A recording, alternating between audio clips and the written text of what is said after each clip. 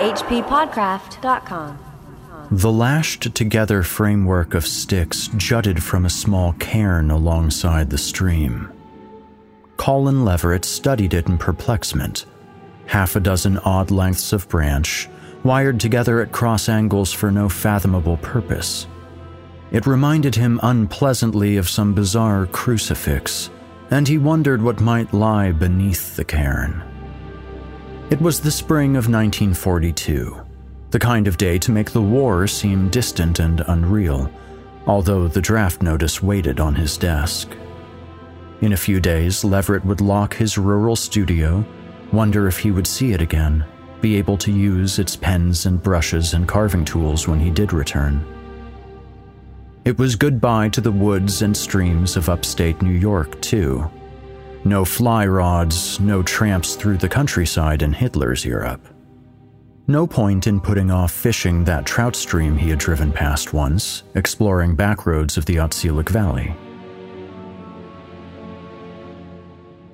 The story asserts that there's no point in putting off that fishing trip, but then goes on to make a very good point for why Colin Leverett should have avoided this particular trout stream. And we're going to get to that point pretty quickly here on the H.P. Lovecraft Literary Podcast. I'm Chad Pfeiffer. And I'm Chris Lackey. We're sticking our voices into your ears on hppodcraft.com and Patreon. Yuck.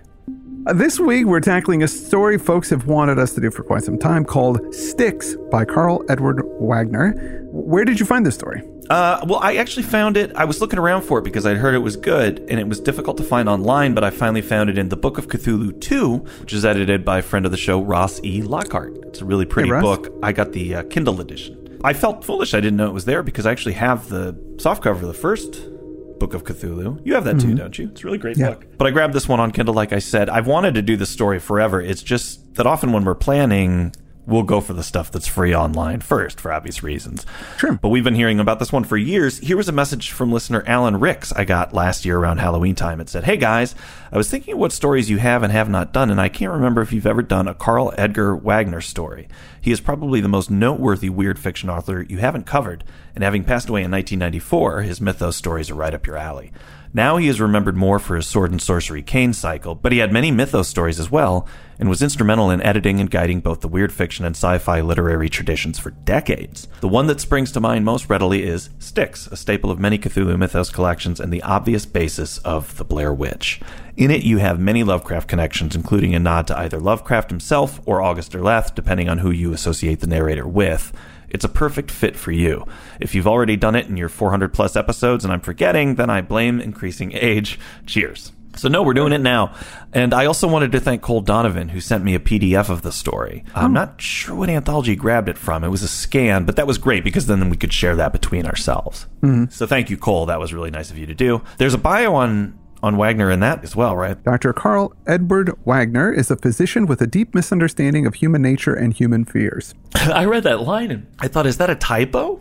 Or are they trying to be funny? I thought the same thing, but the deep misunderstanding of human nature and fears is about the fact that Wagner studied to be a psychiatrist. He hated his job, and he got out of it very quickly. I didn't know. I thought either it was a misprint for real, they meant to say a deep understanding, or it was one of those horror comic book kind of punny things. But it didn't really work. No, it was confusing when I read it too. It also says, a noted authority on fantasy, he writes a monthly column for fantasy newsletters and edits Carcosa Press, one of the leading small presses in the field. Styx is arguably the finest short story and won the British August Derleth Fantasy Award in 1974.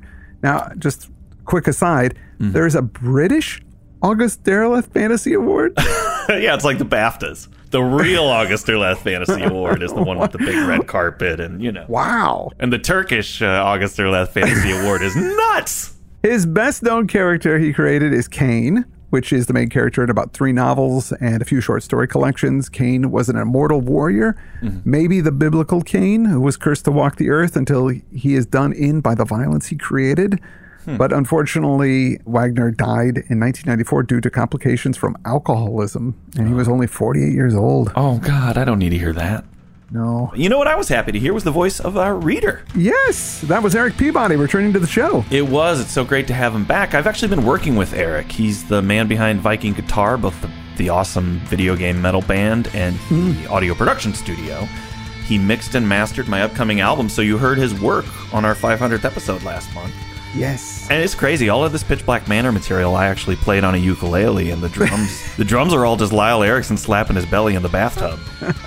He mic'd that up, and somehow Eric turned it into that epic song you heard last month. Wow. So that's how talented he is. He's got the goods. I know. I'm actually going to play another Pitch Black Manor song as an outro today, so you can hear a little bit more of Eric's work when you listen to that. Let's get into it. Yeah. It begins with this guy, Colin Leverett. He's an artist, and he's going out into the woods to have a little fishing day before he's shipped off to World War II. His opening situation gripped me right away. I mean, that happened in those first couple paragraphs. That last little field trip before he goes off to war, and the fact that he's wondering if he'll ever see his studio again. Just that transitional moment where you're taking things in because you might lose them forever really gripped me with this sense of melancholy right off the bat. Yeah. So he decides to investigate this trout stream he's seen before. He's on the boonies, and the area is called Man Brook. But that's what he likes, being out by himself in the rough. Mm-hmm. And he's got his rod and his reel, and he has a frying pan tied to his belt so he can cook whatever he catches out there. In this particular adventure, the frying pan is the first melee weapon you're given. It's the default.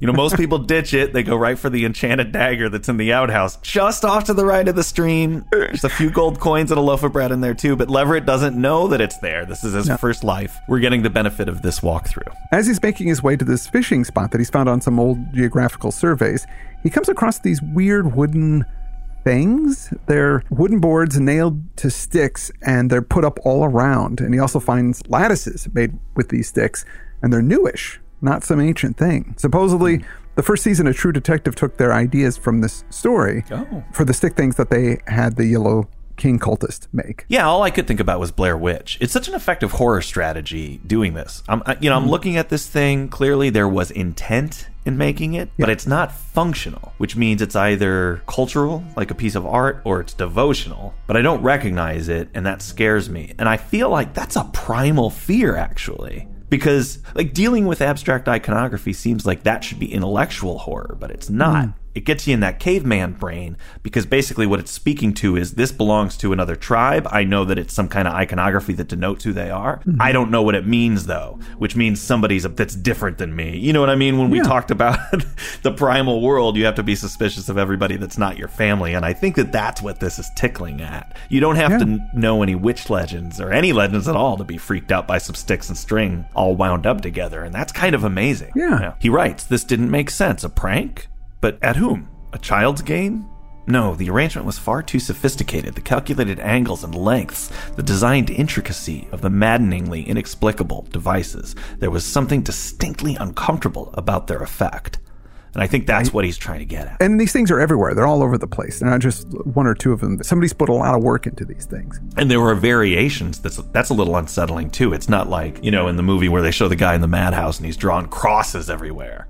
Yeah. These things are all they're all different, right? Yeah. Some of them are just a couple of sticks. Some of them are really complicated. And here's my favorite bit of writing in the story. Basically, the delicious reduction of all that crap I was talking about a second ago. It says, "It should have been ridiculous. It wasn't." Mm-hmm. That's good writing. Yeah, it's really good writing. He continues on to the fishing spot and comes across the ruins of a house.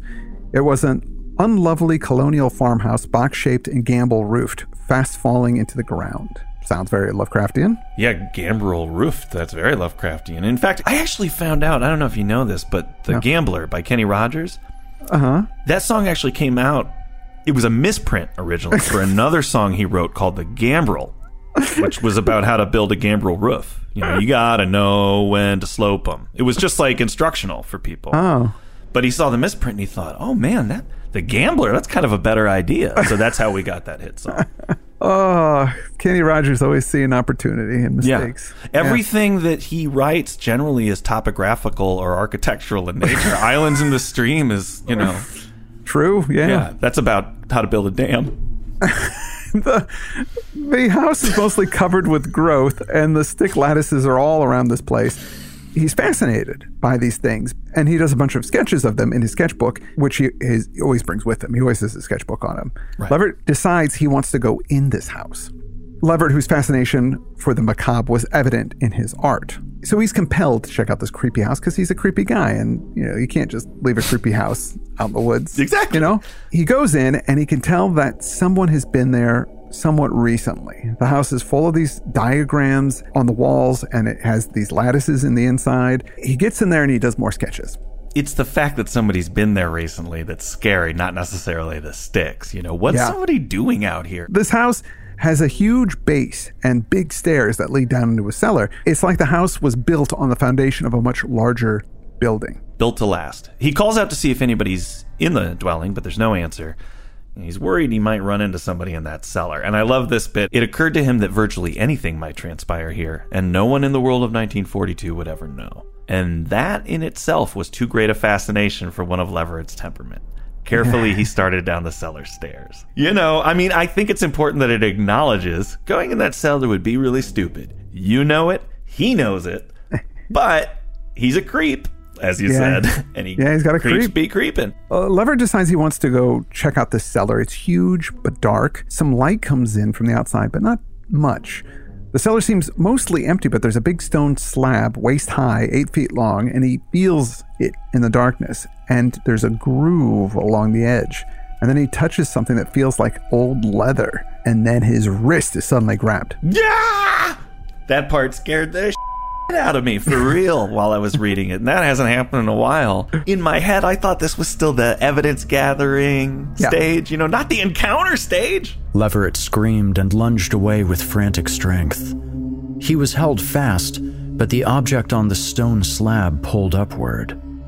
A sickly beam of sunlight came down to touch one end of the slab. It was enough. As Leverett struggled backward and the thing that held him heaved up from the stone table, its face passed through the beam of light. It was a lich's face, desiccated flesh tight over its skull.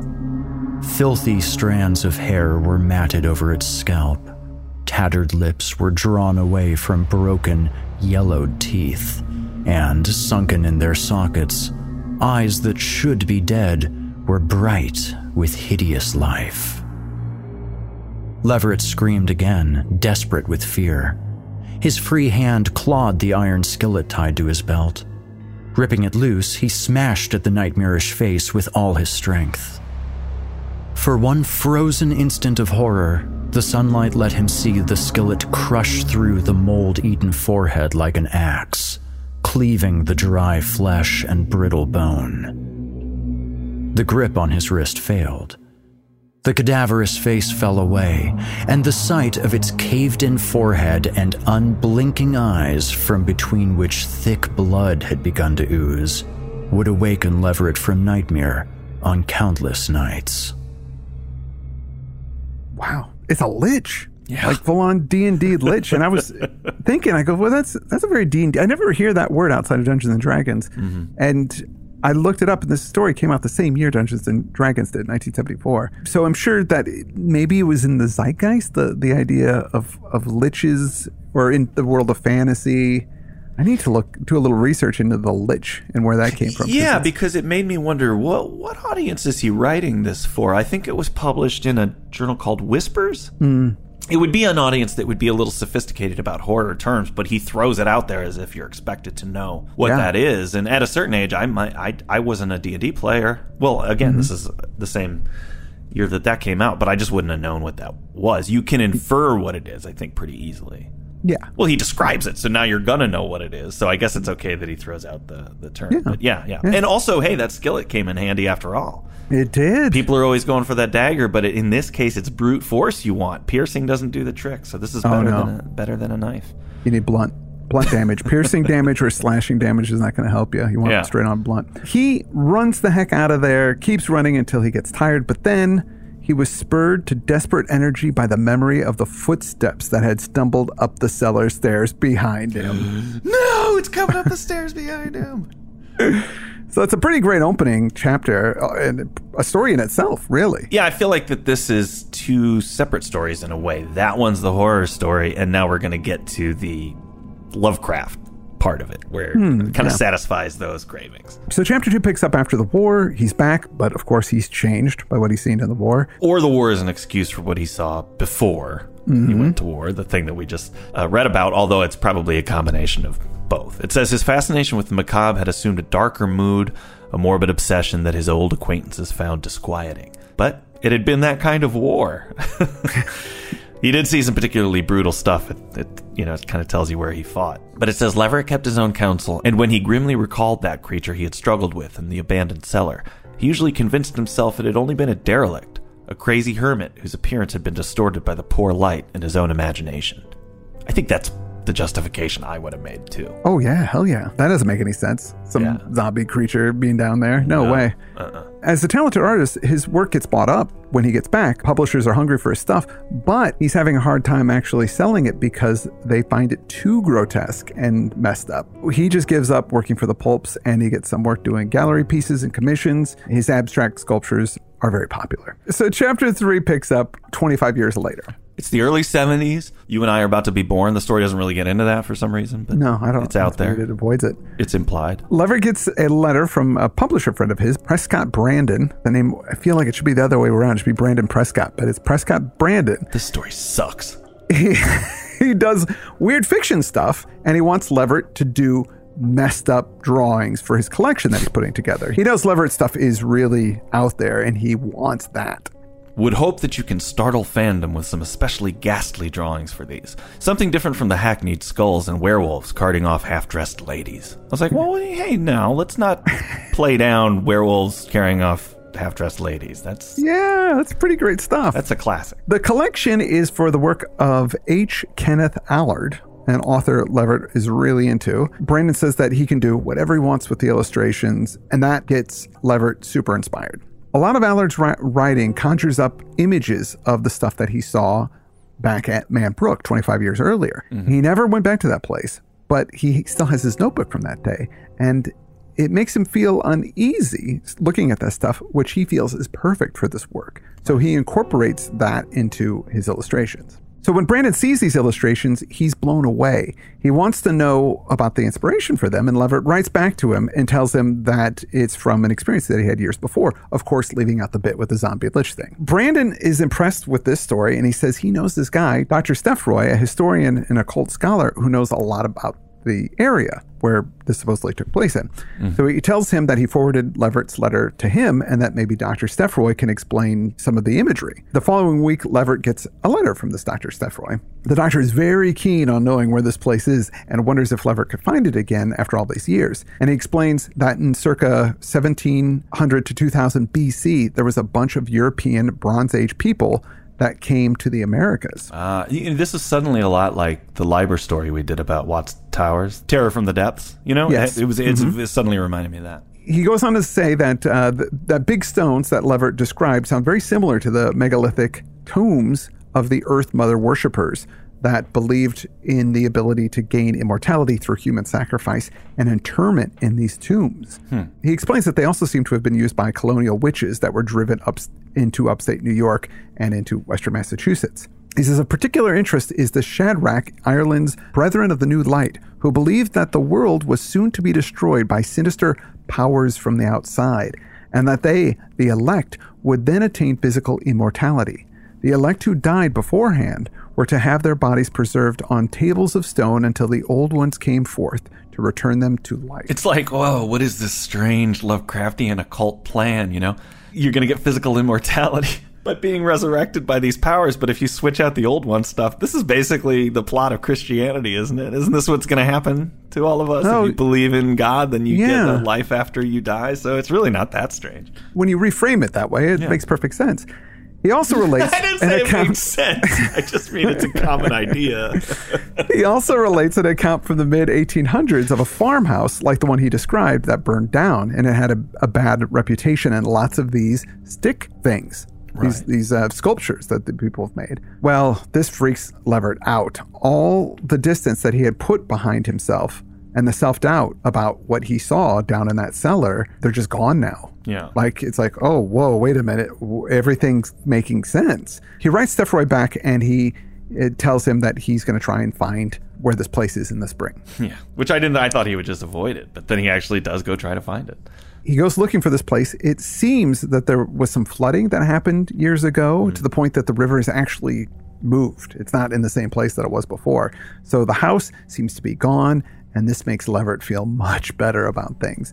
He writes Steffroy about his situation and explains it. Steffroy writes back and confirms his account of the flooding, but more importantly, 2 nights prior, Prescott Brandon was brutally murdered in his office, and the place was ransacked. Like so many of these stories, there's this creeping conspiracy. So we know Prescott had those illustrations since he was editing the collection of this author's work. Somebody either wanted them or didn't want him to have them. Yeah. This is a lot like the Leiber stuff. So it says, police believe the killers were high on drugs from the mindless brutality of their crime. Listen, the answer's simple. They were high on drugs. Steffroy writes, I had just received my copy of the 3rd Allard volume, Unhallowed Places, a superbly designed book, and this tragedy becomes all the more insufferable with the realization that Scotty will give the world no more such treasures. Wow. Leverett recalls that the last letter he received from Brandon said something about this guy, a Major George Leonard, who wanted to know about the sticks and where to find Leverett. Brandon didn't tell him. It's one thing to have somebody sniffing around who might be a cultist, but a major? That's trouble. Because that means he's got the backing of an organization, Also, that's the guy who's like, we're probably going to weaponize whatever the story is about in the sequel. So I'm here to set that up now. See, I thought it was going in a completely different direction. What's that? Well, because it was the military. Yeah. So the military's involved. Maybe somebody in a high position in the government that we think is dead, but is not actually dead. And that we were going to find out in the end that it was actually Abraham Lincoln was the Lich. Oh, right. And the sticks are meant to represent his log cabins. Exactly. Oh, God, chills. So chapter 6, we have a pale stranger show up at Leverett's studio. Dark suit, thinning hair, black gloves, and dark glasses, not at all suspect. He introduces himself as Dana Allard, nephew of the writer H. Kenneth Allard, the writer who Leverett did all the drawings for. He says that his late uncle left him all this stuff, old manuscripts that were never published before, and he wants to publish them with Leverett's illustrations to do, new stuff. He wants to pick up where Brandon left off, and he shows Leverett the manuscript pages, and Leverett can tell that they're genuine from the handwriting and from the style of prose. So he's super jazzed about working on it. I kind of feel stupid that you were like, I wonder if there's anything amiss here. I was surprised this new character showed up, but I didn't suspect him too much. I thought maybe this was the major that was already I thought maybe that's why they set that up. Right, but I actually think he threw the major in there to throw me off. Yeah. So that I didn't suspect. But did you know what was up with this guy? Well, I didn't know exactly what was up with this guy, but I knew he was not on the up and up. Yeah, I suspected right away. Suspected that he wasn't on the up and up. But I didn't know how he was going to play into things. So he asks Leverett if he can see the original sketchbook of the sticks, and Leverett happily shows Allard. Allard mentions that things like this are mentioned in the manuscript that H. Allard wrote. So what a strange coincidence. The book is going to be called Dwellers in the Earth. So that night, Leverett has a dream about going through space and then seeing these stick lattices, and he finds himself underground, crawling on his belly through a dark tunnel. He crawls out into a large monolithic chamber. Others come out slouching, vaguely human in tattered clothes, and one figure comes towards him and grabs him by the wrist, just like he was grabbed by the wrist many years ago. And he doesn't resist as it takes him to this stone table. And he looks into the face of this person guiding him, and it is the smashed-in face of the Lich he saw those years ago, and he wakes up screaming. I was going to say that the only thing I didn't like in this story were the dream sequences, but actually, when you just described it, that was really cool. No, I liked all the story. It's great stuff. It could just be my mind craving distraction because I'm still freaked out by that Abraham Lincoln story that you told me. I don't blame you, dude. I'm afraid that I can't use pennies anymore. I think Wagner really misstepped on this story. I do too. Got close. He got real close. He got really close. Leverett blames these dreams on his hard work on the book. He thinks, you know what, I just better get done with it. So he goes back and works hard on this novel. Weeks pass, Leverett loses a bunch of weight. He's so engrossed in his work. He gets a letter from Steffroy stating that he's discovered one of these megalithic sites, but it's on a private land owned by a very powerful local family. And he comes across it while researching some 17th century sorceress family that lived in the area. Supposedly, it had an underground chamber that was used for foul practices. Steffroy tells him that he's going to sneak in and check it out, but he's already made some preliminary checking around the area, and he found sticks. He's found these lattices in that area, just like he described. And I was thinking, this guy's an idiot. What do you mean by sneaking in there? Well, just that he's messing with it, because obviously people are making these things now. Whether or not there's any supernatural aspect to it, who cares? There's a cult of some kind. Like, there's people out there making this stuff, and they don't want them on the land, and they're attached to a powerful family. And all these things that he's reading, it sounds like a cult. Whether or not there's any supernatural part to it, who cares? Cultists are potentially really dangerous people. Yeah. And Steffroy is just not, like, oh no, I'm just going to go sneak on there and check it out. Yeah, it's pretty dumb. What might fix this is if this wealthy, powerful family were the Kennedys, and then everything you said about Lincoln was in here too. It makes perfect sense. Because you know how there's that connection between Kennedy and Lincoln. Yeah. Lincoln's secretary was named Kennedy, and Kennedy's secretary was named Lincoln. Yeah, because they're all sorcerers. Exactly. Second point, he talks about the underground chamber that was used for foul practices. Uh-huh. And if you want to know how that's constructed, all you have to do is go back and listen to Kenny Rogers' first draft of Lady, which actually was about how to build an underground cellar. Oh, man. We're really making connections in this episode. I don't know what's going on. Yeah. So Leverett is worried about this, but he hopes that the whole thing is just some kind of hoax, because obviously he knows about the supernatural aspects of it. Mm-hmm. Unfortunately for him, his nightmares continue. That night, he dreams he's in this chamber again, but this time there's a man tied to the table. It was a stoutly built man, white hair disheveled, flesh gouged and filthy. Recognition seemed to burst over the contorted features, and he wondered if he should know the man. But now the lich with the caved-in skull was whispering in his ear, and he tried not to think of the unclean things that peered from that cloven brow, and instead took the bronze knife from the skeletal hand and raised the knife high, and because he could not scream and awaken, did with the knife as the tattered priest had whispered. And when, after an interval of unholy madness, he at last did awaken, the stickiness that covered him was not cold sweat, nor was it nightmare, the half-devoured heart he clutched in one fist. Oh, that's gross. You woke up with a heart in his hand? Yes, and he was eating it. Oh, that is freaky. But also, I want to point out, white hair disheveled? Yeah. Who else has white hair? Kenny Rogers. Kenny Rogers. Dude, I think we stumbled on something here. He was down there trying to study the cellar. Yeah. So he came and ripped his heart out. That's why the song evolved into Lady. It became about getting his heart ripped out. It all makes sense now. There's always that I was dreaming of eating marshmallows and I woke up and I was eating my pillow. Yeah. Like here he's dreaming about eating a heart and he wakes up and he's eating a heart. It's kind of shocking as a result, Yeah. You think, oh, my feet are dirty, or it's going to be something like that. But no, he's covered in blood and has a half-eaten heart. Like, wow. It's really good stuff. I know we're being silly with it, but the story itself is great. The story is great. So he scrubs himself raw in the shower, wishing that he could vomit. He says he disposed of the shredded lump of flesh, which I imagine means he put it in the garbage, but he's not specific. So I just imagine he ran to that shower so fast he just dropped it in the cup with the toothbrushes or something. That heart's out there in the bathroom somewhere. He hears on the radio that Dr. Steffroy was found crushed beneath a fallen granite slab near Whately, which was that place that he was looking at. Leverett is able to pull himself together, and he drives to Dr. Allard's old stone house. Oh, no.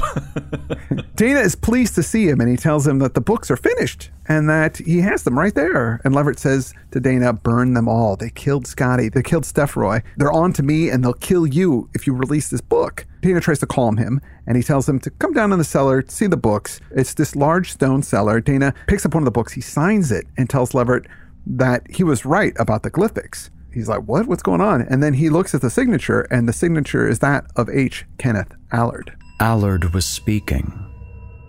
Leverett saw places where the hastily applied flesh-toned makeup didn't quite conceal what lay beneath.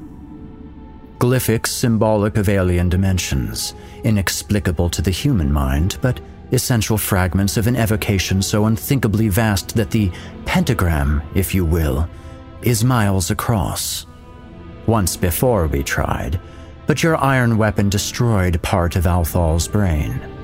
He erred at the last instant, almost annihilating us all. Althal had been formulating the evocation since he fled the advance of iron 4 millennia past. Then you reappeared, Colin Leverett, you with your artist's knowledge and diagrams of Althal's symbols. And now 1,000 new minds will read the evocation you have returned to us, unite with our minds as we stand in the hidden places.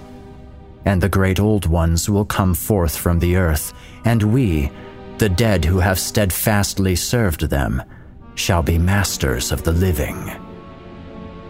Leverett turned to run, but now they were creeping forth from the shadows of the cellar as massive flagstones slid back to reveal the tunnels beyond. He began to scream as Althal came to lead him away, but he could not awaken, could only follow.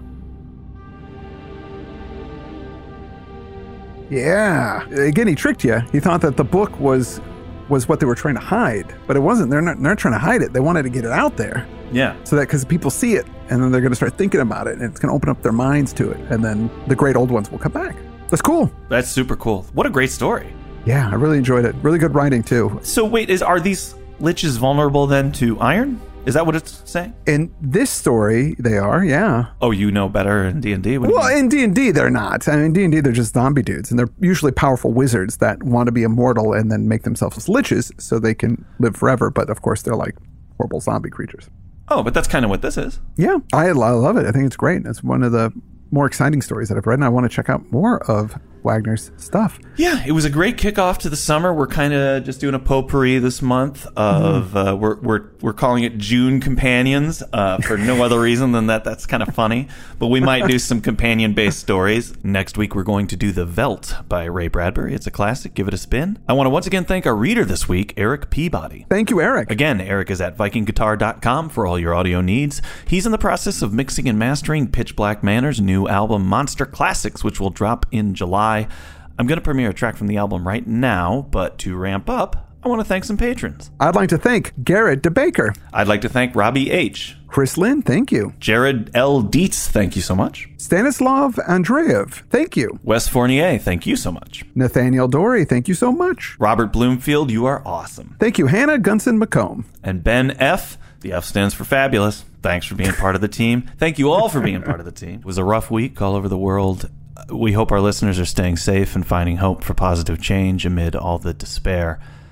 I was going to play a song about werewolves this week, but Eric and I were working on this Horror at Sea track called Going Down, just as things were going down, and this suddenly seemed like a much more appropriate song for us to play.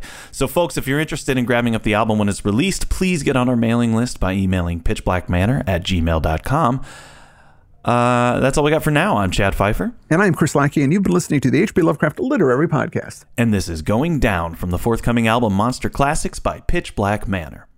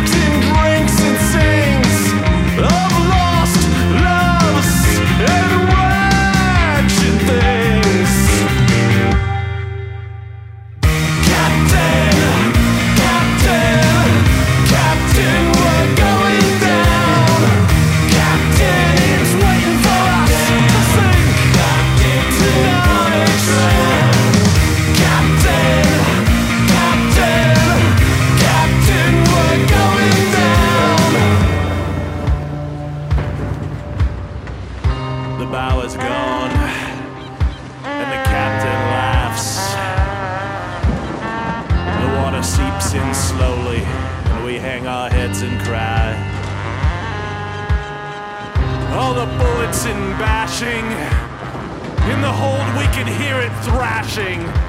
To no avail, our prize has come, with claws dragging us into the abyss.